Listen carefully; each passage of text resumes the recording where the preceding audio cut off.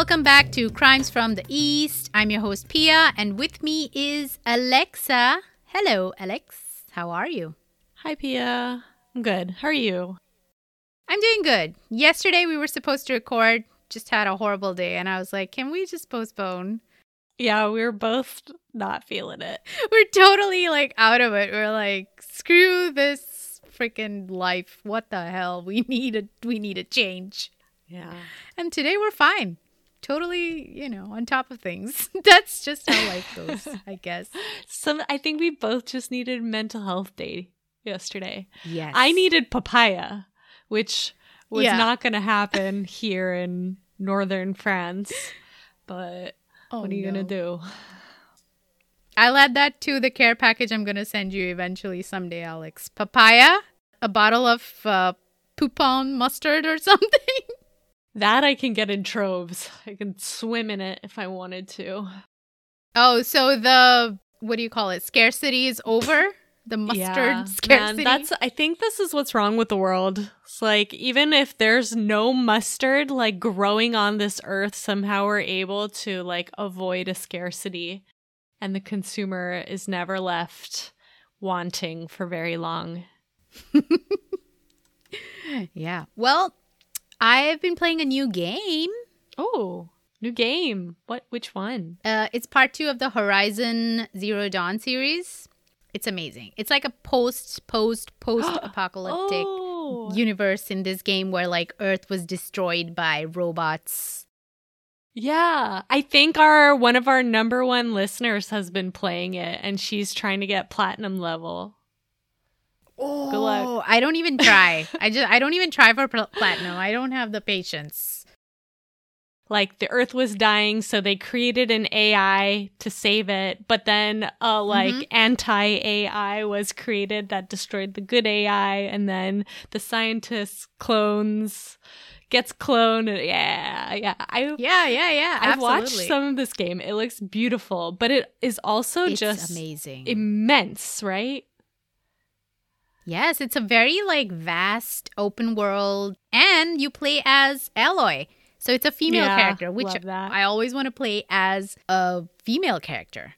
And I love all these games that come out with this. Bad robots destroy humanity, AIs fighting each other, human clones trying to repopulate the earth. Yeah, every week there's a new AI that can just, do some real human person's job. Speaking of AI, the last episode's cover art, I used Midjourney, the graphic design AI, to create that. And I mean, sure, it looks fine, but it's nothing like your art, Alex. There's just no comparison. I prefer what you draw to that stupid AI any day. I like what it does. I saw this thing about world leaders or famous people eating concrete contest that AI generated. Is horrible. It's grotesque. Oh, I heard that someone created a podcast, a Joe Rogan episode using voice modulating AI. That is scary, crazy. Man. If someone makes an AI version of Crimes from the East, actually, I would love it. I would love to hear what AI Pia and AI Alex have to say. Oh, that would be so spooky. I feel like this is going to be a hard segue. Hard, very, very hard segue. Nothing to do with the case today. That's fine. I think our listeners are used to it by now. They know our chit-chat in the beginning is pointless. They're starting to realize how nerdy and in what way we are nerdy at last. Yeah. Oh my god. So random. What have you been up to, Alex? Go anywhere interesting? Cook anything interesting? I made tofu today from scratch. Oh, you made the tofu. Yeah. It's a little torture session that I like to give myself every few weeks.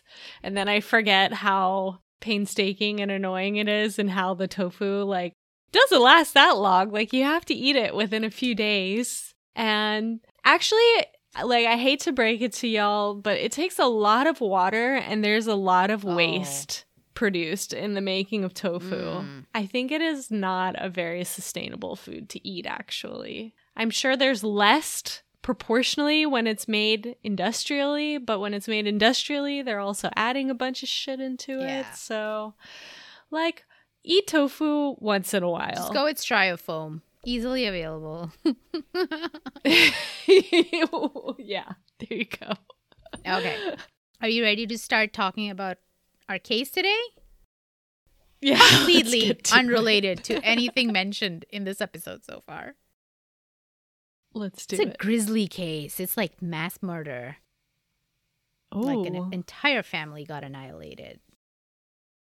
I wonder, like, proportionally to the rest of the world, where do the most family annihilations happen in the world? I feel like it has to be cultures that have a more, like, close family structure. Because, you know, like in the US, there's probably less because a lot of families just don't stay that close together. Familicide, that's the word. I'd say America, but I could be wrong. I don't know. You think the US? I was saying that I think that, like, it's so individualistic in the US, and people, if they don't like their family, they just bail and leave. So that would make me think that there would be less. Whereas, like, places where families are supposed to stick together, if you have, like, a family that drives you nuts, you can't really get out of it. Makes more sense. So I don't think there's been, like, a worldwide study on familicide, but I'm seeing America come up a lot. Americans do have all the guns, so it's probably easier in that way. Okay, so today's case takes place in the Indian state of Uttar Pradesh. And generally, we do like a very detailed segment on wherever the crime takes place. Just to get a feel of the place. But I hear a big but. I didn't really put together much because, and I may be wrong here, and listeners can chime in with their opinions. I couldn't find much. Uttar Pradesh, I don't really want to send anyone there. Everyone's going there anyways, right? I'm sure there are plenty of amazing and really nice, sweet, kind, considerate people there. But also, it is a state ridden with crime, especially against women and minorities. Ooh. Oh my God, this state has it all. In fact, it's one of the top states where you are more likely to die if in police custody. Oh my God. So they have the most judicial custody deaths and encounters, which are cases where cops kind of take the prisoners out for a drive and they might just end up dead on the way back. Accidentally beat them to death. Yeah. Are we trying not to mention that this is, in fact, like the state where the Taj Mahal can be found? It is, in fact, the state where you can find the Taj Mahal. So it's probably like one of the most visited places in India touristically. Pretty sure this is where my family was propositioned a certain number of goats in exchange for me. Yes, that gives you an idea of how about Uttar Pradesh. I do remember like where we stayed. It was really pretty. We were staying in this like, I don't know, must have been a hotel or something. Mm-hmm. And it was on a top floor. And I remember like a pretty cool view and lots of interesting buildings. But then when you got to ground level, it got really shitty really fast. Yeah. They're famous for Lucknowi manners. Basically, people there are super polite. Oh. Yeah, so there are parts of Uttar Pradesh that are probably really nice, but the parts that we talk about are not, right? We always talk about crime and violence, right, and there's plenty of it in the state. Okay. Uttar Pradesh was very significant during the ancient and classical period, medieval times. Mm-hmm. Gautam Buddha first taught his dharma in Uttar Pradesh, and it's also the center of a lot of very significant Indian kings. Okay. So it got history. Yeah, very cultured and educated state, or region, I should say, in past history. Oh, well. Right now, it's trying to find the balance, and I'm sure we'll get there. Every state has its struggles. Yeah, ups and downs. Uttar Pradesh is actually blessed with amazing biodiversity. Yeah, I saw. And they have a tiger reserve called Pilibhit, and Dudhwa National Park. Cool. Oh, they do Kathak dancing there. I learned Kathak a little bit. It's like Indian river dancing. I don't know if that's how the practitioners would describe it, but yes, Kathak is one of the 8 major forms of Indian classical dance and is formally the classical dance of the state of Uttar Pradesh. So, wow, okay, see, that's what I mean. Back in the day, this was a very cultured region. But not now. Just be careful when you're out there and you'll be fine, I guess. That's all I gotta say. And I'm sure we're gonna get some hate mail for this. Oops. But, you gotta tell it how it is. I don't want to paint a picture of this amazing place. And then people go there and they're like, what the hell? I mean, Indians know. I just mean someone from outside the country. Just Google a lot before you visit. And there you go. Okay, enough about Uttar Pradesh, the state we so hesitantly wanted to talk about today. Let's get to our case. The main source of today's case is IndianExpress.com. They have an excellent long-form article, now archived, but you can still find it, on this ungodly tale of mass murder. Now, I've called this episode Murder for Love. Aww. And we're going to see how that plays out. India, the land of spices, ancient culture, and the land where fantastical tapestry woven by Bollywood depicts love in all sorts of toxic and unrealistic ways. Too real. India, where the Kama Sutra was written, is also, unfortunately, a country where people kill their own daughters over loving someone from the wrong caste. And not even sexually loving them, just like, I like him. It's like the ultimate Romeo and Juliet place. Now, this case is one where a daughter killed her own family over her forbidden love. Is it weird to say that I support it? It is. It is, Alex. Just because, a rebel. No, I'm just kidding. No. We'll see. No. We'll see. No. Okay. Let's take a look at this grisly murder scene. At 2:15 a.m. on the night of April 14th, 2008, neighbors of the Ali family heard a terrifying scream. 22-year-old Shabnam Ali was wailing, "Bachao, bachao, maar dala," which is Hindi for "Help me, they have been killed."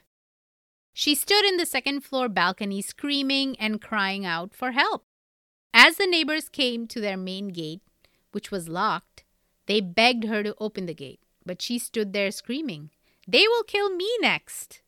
The neighbors scaled the walls of the compound, but found that the front door was also locked from the inside. After a few minutes of reassuring by the concerned neighbors, Shabnam came down from the second floor and unlocked the front door from the inside. The neighbors rushed in and they came up to a scene of absolute horror. In one of the rooms, they found Shabnam's 50-year-old mother, Hashmi, cousin Rabia, 14-year-old, and in an adjacent room, father Shaukat Ali, 55, younger brother Rashid, 22, all covered in blood. In a third room, elder brother Anis, 35, sister-in-law Anjum, 25, and 10-month-old nephew Arsh lay silent in vast pools of blood. And except for the infant, all the throats of the victims had been crudely slashed, stabbed multiple times. Blood splattered the walls of the rooms that they lay in. It was a scene of cold, calculated violence. Shabnam was now the only member of the family left alive. She claimed that some dacoits or robbers had murdered her entire family, and the only reason she was spared was because she had gone to sleep on the roof all by herself. One thing to annihilate your family when you have a normal-sized family, but this is a kind of a big one. That's a lot of people. This is 7 people found murdered. It's just hard to imagine how any one person could feasibly be able to do it. just not be overpowered, against so many people. Also, the baby. Like, why? Why we gotta, like, what could a baby possibly do? Yeah, it makes no sense. Now, Shabnam was a quiet, demure 22-year-old teacher in the Amroha school of Uttar Pradesh. She was well educated with a double master's in English literature and geography. In the little village of Amroha, her family was renowned as the most educated one. Her father, an art teacher at a college, was lovingly called Master Ji, or teacher, by everyone. And her elder brother Anis was an engineer completing his B.Tech degree. Shabnam was described by all as a dutiful daughter and one who walked with her gaze lowered to the ground, never challenging authority and being a decent girl in the village. You know how the patriarchy do. That's what they want from you, to be a good girl. This is why my initial reaction is just a tiny bit like, fuck yeah. Go girl? Is that what you felt? No, Alice. Again, I will say no. Okay. Her family lived together. 8 people lived in a 2-story home, seemingly happy and supportive of each other. Supportive in every way except one, and that was forbidden love. Now, across from Shabnam's home was a wood sawmill where a young man named Salim worked tirelessly for a paltry wage. He was a rugged one, having dropped out of school in the 6th grade and working since then to support his struggling family. Somehow, Shabnam and Salim got to know each other and grew close, and their love bloomed in secret because this was a forbidden love. Right now, I'm just picturing The Notebook. The movie? I haven't seen it. Like a Ryan Gosling type. They belonged to different communities. While they were both Muslim, she was a Saifi Muslim and he a Pathan, who are originally from Afghanistan, like hundreds of years ago. They moved to India from Afghanistan. And these two communities are not known to intermarry, right? The biradari, or their castes, are not compatible. Why? Don't ask me. It's definitely something that comes from, like, when the world was smaller, when groups of people were more distinct and you didn't move around as much, and there was a lot more history of, like, these groups and places, and you're not from around here actually feels like important for some reason. Mm-hmm. Even if, 2 groups have since been in the same place for 100 years, it's just like... A lot of these old-timey rules, some of them were actually to preserve gene pools. Like if 2 communities are known to be carriers of certain diseases, you would not allow them to marry because that increases the chance of passing it down to your children. But did they know about that? Yes, of course. They knew about that because they observed it over thousands of years. Okay. Yeah. Nice. But those reasons were not told to people, right? Like, you're just told, you can do this. Why? They don't even know, I'm sure. It's like a gut feeling that yeah. shouldn't. It's weird. They had this caste clash problem. But even greater than the caste problem here between Shabnam and Salim was the great socioeconomic divide that separated their families. The Alis were well educated and secure financially, having worked their way up to the middle class. Salim's family was still quite poor, hardly educated, and they had little in terms of future prospects. So even if they had somehow convinced their parents, to overlook the caste issue, financially, it was a step down for the Alis to give their daughter to Salim. Although not too much is known about the love affair of Shabnam and Salim, little anecdotes from her colleagues at the school paint a picture of a secretive couple that had love and hope for their future, despite the hurdles in their way. At school, a couple of Shabnam's colleagues knew about Salim, and she had told them that she would marry him one day by hook or by crook. The 2 lovers were seen on a motorcycle around her school, away from the family home many times. So I guess this was their safe space. School. Where Shabnam worked. He was far enough from their families that they felt they could be with each other. Seems risky. None of Shabnam's friends or Salim's friends knew about their relationship. So it's not like they were talking about it and being open, even with their friends. Maybe they didn't have close friends. They seem to be introverted people from what I've read. Mm-hmm. They never hung around anywhere publicly near their homes. Their entire love story played out in the shadows, in abandoned buildings, in the woods, or simply on the bike rides that they would go on to get away from society. A society that wanted to break them apart. Now, whether they really loved each other is unclear, and we'll see later why.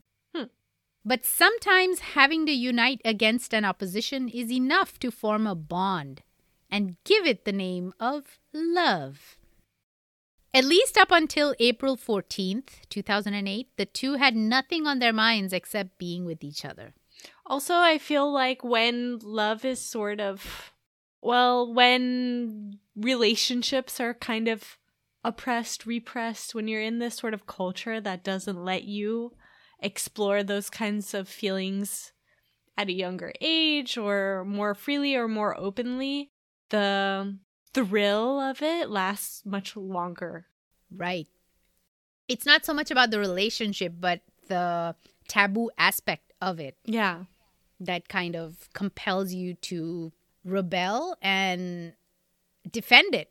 Even if, in your heart, you're not even sure if you want to be with this person, but you just want something for yourself. You want to choose something for yourself. And so you choose to fight for this. Mm-hmm. Sometimes, not all the times. Obviously, people do actually really fall in love and want to be together. But I'm sure in some cases, it's more just the rebellion part. Yeah. That bonds them more than their actual feelings. And I think this is one of those cases, and we'll see later why. The couple was serious and they wanted to get married. So Shabnam put on a brave face and broke the news to her family. And this is no small feat. Yeah, that's pretty brave. In a traditional Indian family, especially in North India, a girl to go up to her family and say, I have a boyfriend and I want to get married on my own accord to a man I choose. That must have been a big thing, a shock to her family, I'm sure. Obviously, they did not agree to this alliance and thought that she could do much better for herself. When her father heard about the relationship, he was furious. He beat her and took away her mobile phone. I don't like the murder. I especially don't like the killing of the tiny, tiny human. But I still am feeling a little bit of that go girl. Wait for 10 minutes, Alex, and I'll change your mind. All right. So he took away her mobile phone, and mind you, she was a grown woman with a job who bought her own phone. She bought this phone with her own salary. But in a patriarchal society, you are considered a ward of your family till you are pawned off to a husband. Mm-hmm. So everything she earned was probably property of the family. She bought a new phone. Good for her. And Salim got her a new SIM card on his name so that they could continue to talk in secret. Now, I sympathize for Shabnam and Salim's little star-crossed romance, just like you, Alex. Yeah, that's it. But they could have and should have just run away and started a new life together somewhere, right? Yeah. That's what you would expect them to do. Mm-hmm. But what they did instead completely absolves them of any sympathy and redemption. All right. Amen. I'm with you. The things you do for love are endless, but murder should not be one of them. Faced with a giant, insurmountable societal pressure and familial opposition, the two lovers conspired to wipe out the entire family that rejected their love. Now, a week before the murders, Salim went to a pharmacy and inquired about sedatives. He lied and said that he was depressed and couldn't sleep. But the pharmacist thankfully refused to give them out without a prescription. However, as Indians know, you can get anything you want for the right price. No prescription is needed. And this works especially well in local communities where the pharmacist knows the customers. Like, you come and go for years. They know you by name. They know all your ailments. And oftentimes they will just give you meds without a prescription just because they know you, know where you live, etc. In this case, though, Salim didn't want to leave a trace. So he had gone to the next town over to get the sedatives. And as he came out of the pharmacy, disappointed. A fruit vendor who was parked with his little cart outside the pharmacy, he had heard the whole thing and offered to get Salim the sedatives. So for a mere rupees 25 cents, even less than a quarter, the fruit vendor got on his bike and came back 15 minutes later with the strong sedatives. And with these pills in hand, Salim and Shabnam planned to execute their brutal scheme. On the evening of April 13th, the Ali family had a normal day. The women got busy in the kitchen making dinner, which the family sat down and ate together. After dinner, Shabnam made tea for the entire family. What a nice thing to do, you'd think. A warm and comforting gesture. Oh, no. This was a poison concoction that Shabnam's family would drink without a thought, not knowing that they were being eliminated by their own beloved Shabnam. Everyone but the little baby had this deadly tea. And then they went to bed and never woke up again. Once they were all knocked out cold, Shabnam called Salim on the phone and he arrived at the Ali home armed with an axe. As per Salim's testimony, Shabnam ruthlessly held up the heads of her loved ones, one by one, as Salim slashed them callously, killing all 6 of the adults as they lay in their beds. Can you even picture that? Wait, with an axe? Like a woodcutter's axe type axe? It must not be like the heavy, like chopping kind. It must be like more a machete kind. Because like, I feel like an axe wouldn't be a very practical tool for this. He worked in a sawmill, so I'm sure he had access to all kinds of tools. Yeah. All kinds of like sharp weapons or sharp tools. Yeah. Instruments, yeah. Yeah, it's terrifying. Just picture this. Like, she opens the door, Salim comes in, and then she's like, they're knocked out cold. Let's go one by one. She's grabbing them by the hair, lifting their necks up, and then Salim is just hacking at it. Is there something romantic in this for them? Not that it's mentioned. It doesn't seem like this is a kinky thing for them, but it's like, No. How do you commit something like this together and then look each other in the eye afterwards and be like, yeah, I still want to be with you? The only one left was the 10-month-old baby, Arsh, Shabnam's nephew, a child she had helped to raise since he was born. She had fed him, played with him, and rocked him to sleep. And now, with the same hands that nurtured him, Shabnam mercilessly strangled the little one. After the murders were done, Salim left the home. He threw the axe into a pond and hid his bloody clothes in the woods. A villager actually spotted Salim aimlessly wandering in the thick brush, and Salim appeared very nervous to him. Shabnam changed out of her blood-spattered clothes and then prepared to scream and bring in the neighbors. It was all over. 7 lives were taken. Was it worth it? All for love? The cops then heard from various people in the village whom Salim had approached asking for protection. So he had a conscience, I guess. Mm-hmm. He had a conscience. In the days after the murder, he went around asking 2 people who had power in the village, basically, asking for protection. Okay, so it's a rumor at that point that Salim was involved, but was Shabnam in on it too? Right? Like, that's unimaginable. Unimaginable. The neighbors and the investigating officer R.P. Gupta felt something was a little off right from the start. Gupta had his doubts the moment he saw the beds on which the victims lay. He said, and I quote, "The sheets were crumpled, but not the way they would have been had the victims thrashed about while they were being attacked." He immediately ordered a toxicology test, and lo and behold, presence of the strong sedative diazepam were found in all the adults.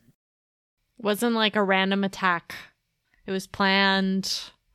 And it wasn't like a big group of people, because then you won't need to sedate anyone. Yeah.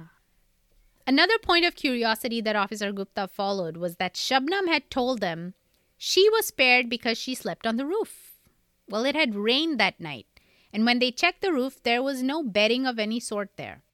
Shabnam was not known to sleep up there, so it was an odd thing to have done for her. They did find an empty spot of bedding made up right next to Shabnam's mother.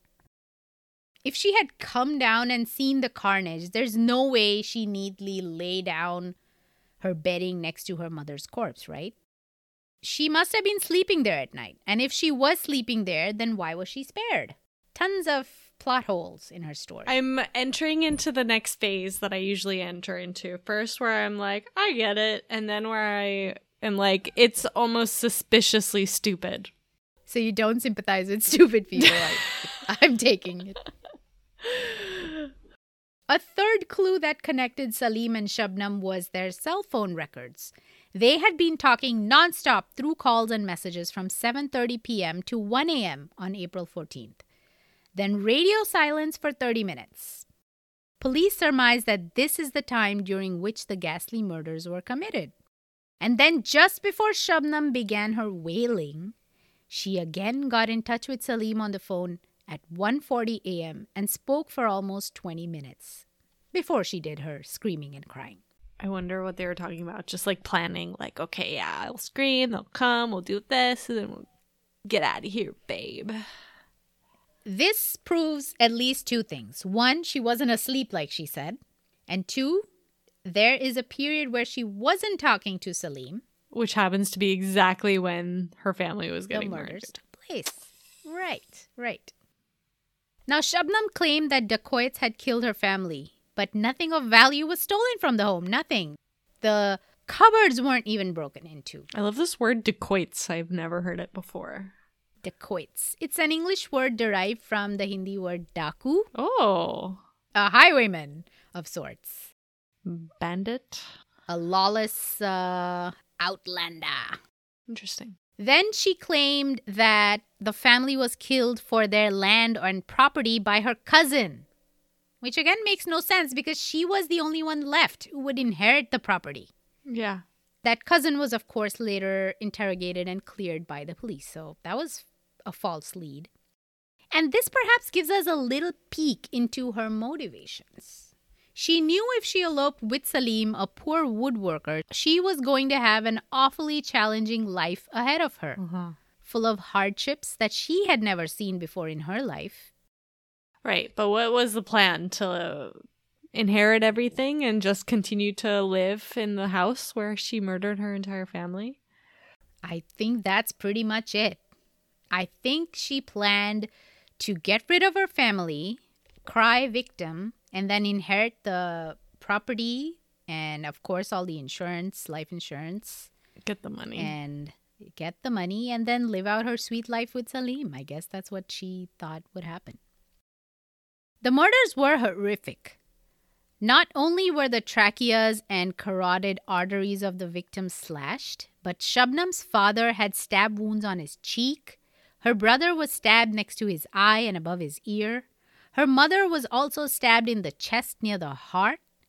So there was hate in every deliberate wound affected on these victims. Yeah. There were several witnesses who saw Salim out and around the Ali home that night. Evidence was piling up fast. Cops couldn't find any indication of any dacoits or robbers coming into the Ali home. No fingerprints, no footprints, no signs of home invasion or even theft. Eventually, as the interrogation of Salim and Shabnam continued, the cops knew there was only one truth that pointed to these two being the killers. Salim led the police to the pond, and the axe was recovered. Shabnam's blood-soaked clothes, her secret cell phone, and the strip of sedatives was recovered from the Ali home. So it's not just circumstantial evidence, but physical evidence that the cops recovered. Is it just me, or did they really half-ass this thing? Who, the cops or the killers? The killers. I mean, I'm glad that they did. They made it really easy to get caught, but I guess they thought that even the idea of her killing her whole family was so preposterous that no one would suspect it. I think that's how they thought. But they're not Oscar-winning actors. They should have known that people are going to find out sooner or later. And it does seem like Salim was the weak link, right? Maybe he kind of got caught up in something. I'm sort of wondering if she would have found a reason to do this anyways. This demure girl, the decent girl of the village who like secretly was harboring a lot of hate and resentment and murderous like violence towards her family. And if she didn't have this burly woodsmith boy, she would have done it herself somehow. I mean, I don't think she could have done it herself. She kind of needed him probably in her head to do the dirty work. I don't see love anywhere in this entire picture. All I see is death. All I see is violence. Planned. Carefully planned violence. It was not impulsive because Salim got the sedatives almost a week before the murder. So they had a lot of time to marinate on this plan and think about their actions and consequences. You know, these people that you are living with and around for that entire week are going to be dead. Very brutally in a week. By your own hands. Yeah. How do you live with that?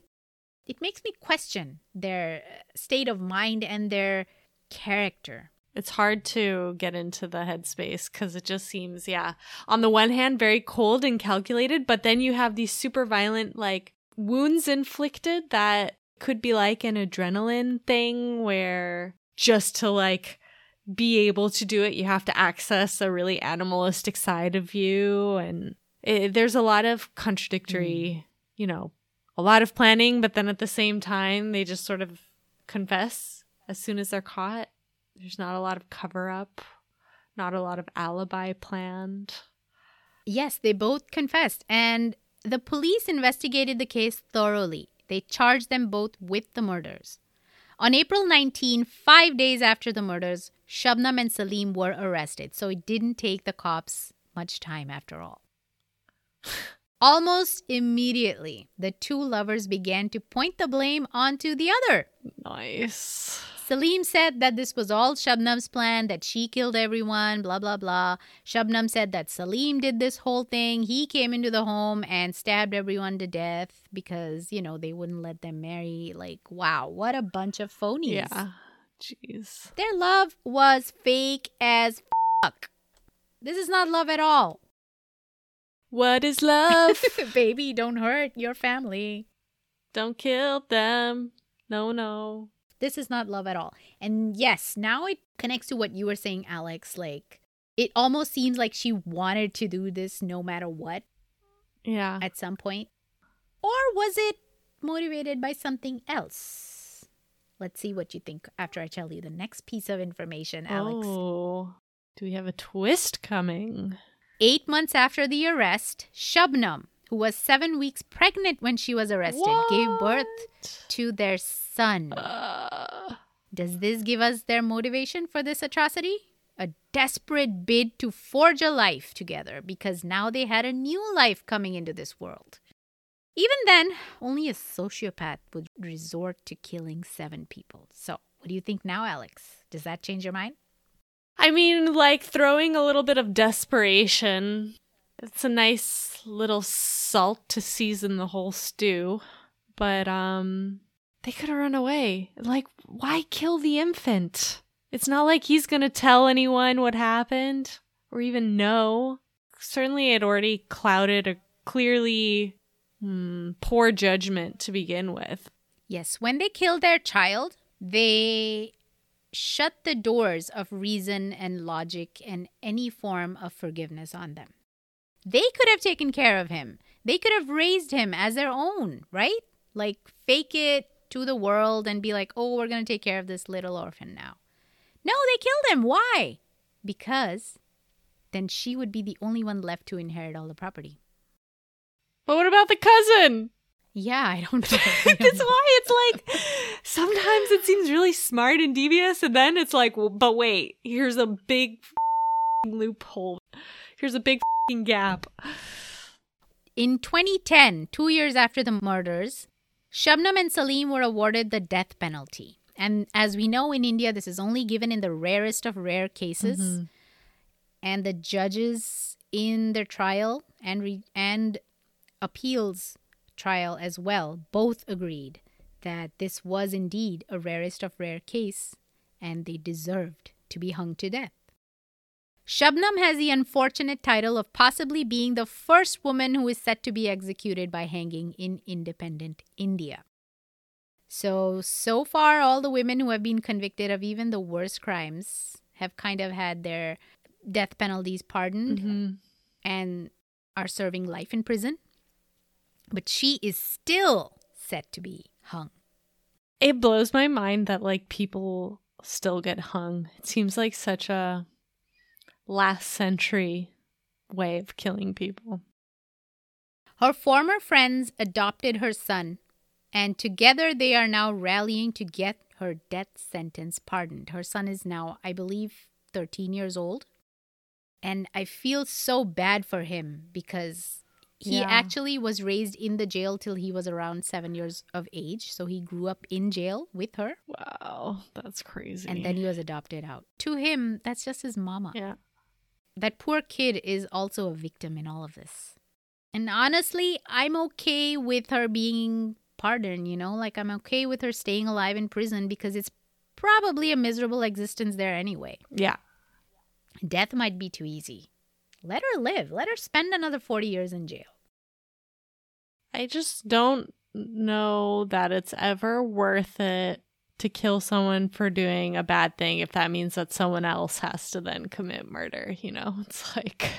Sometimes our thoughts on that are colored more by the crime that was committed. Yeah, for sure. When it's like a violent crime against a woman, I'm usually like feeling pretty okay with the murdering. But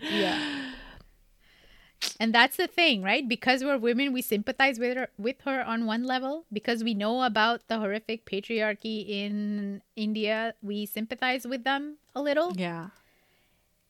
But then we think about what they could have done instead, and all sympathies die with it. They could have left. They didn't. They chose to kill a child instead. And so I'm like, let them get whatever's coming to them.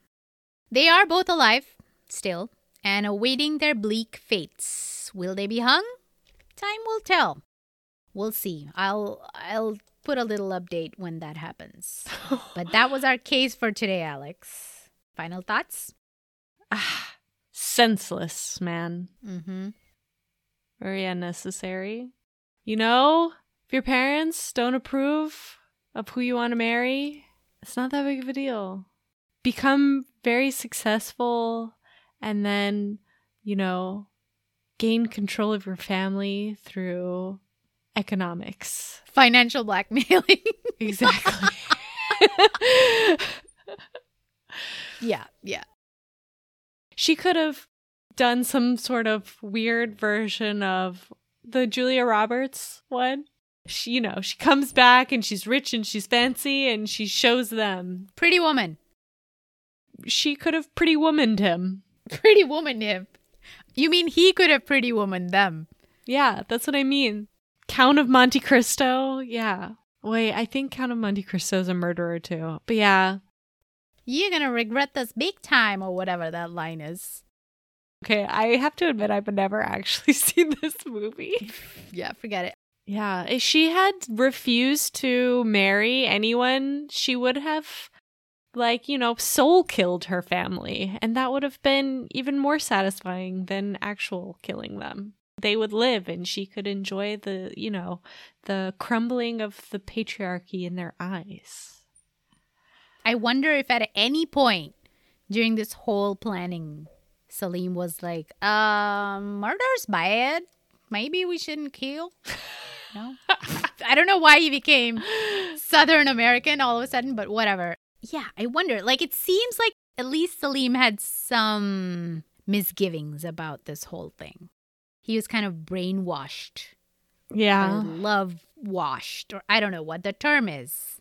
I mean, he was in like a bit of a position where he was with someone who normally would have been out of his reach. So he was probably a bit bedazzled by the whole situation, right? Enchanted, bewitched, whatever it may be. And maybe they did know about her pregnancy. They did know that they were going to have a child. And so they had no recourse. They had to get married. Right. They deserved what they got in the end. So no sympathy from me on their death sentence. Okay, so I have a couple movies to recommend for a Bollywood Corner. Are you ready? Bollywood Corner, yeah. One of them is Samrat and Co.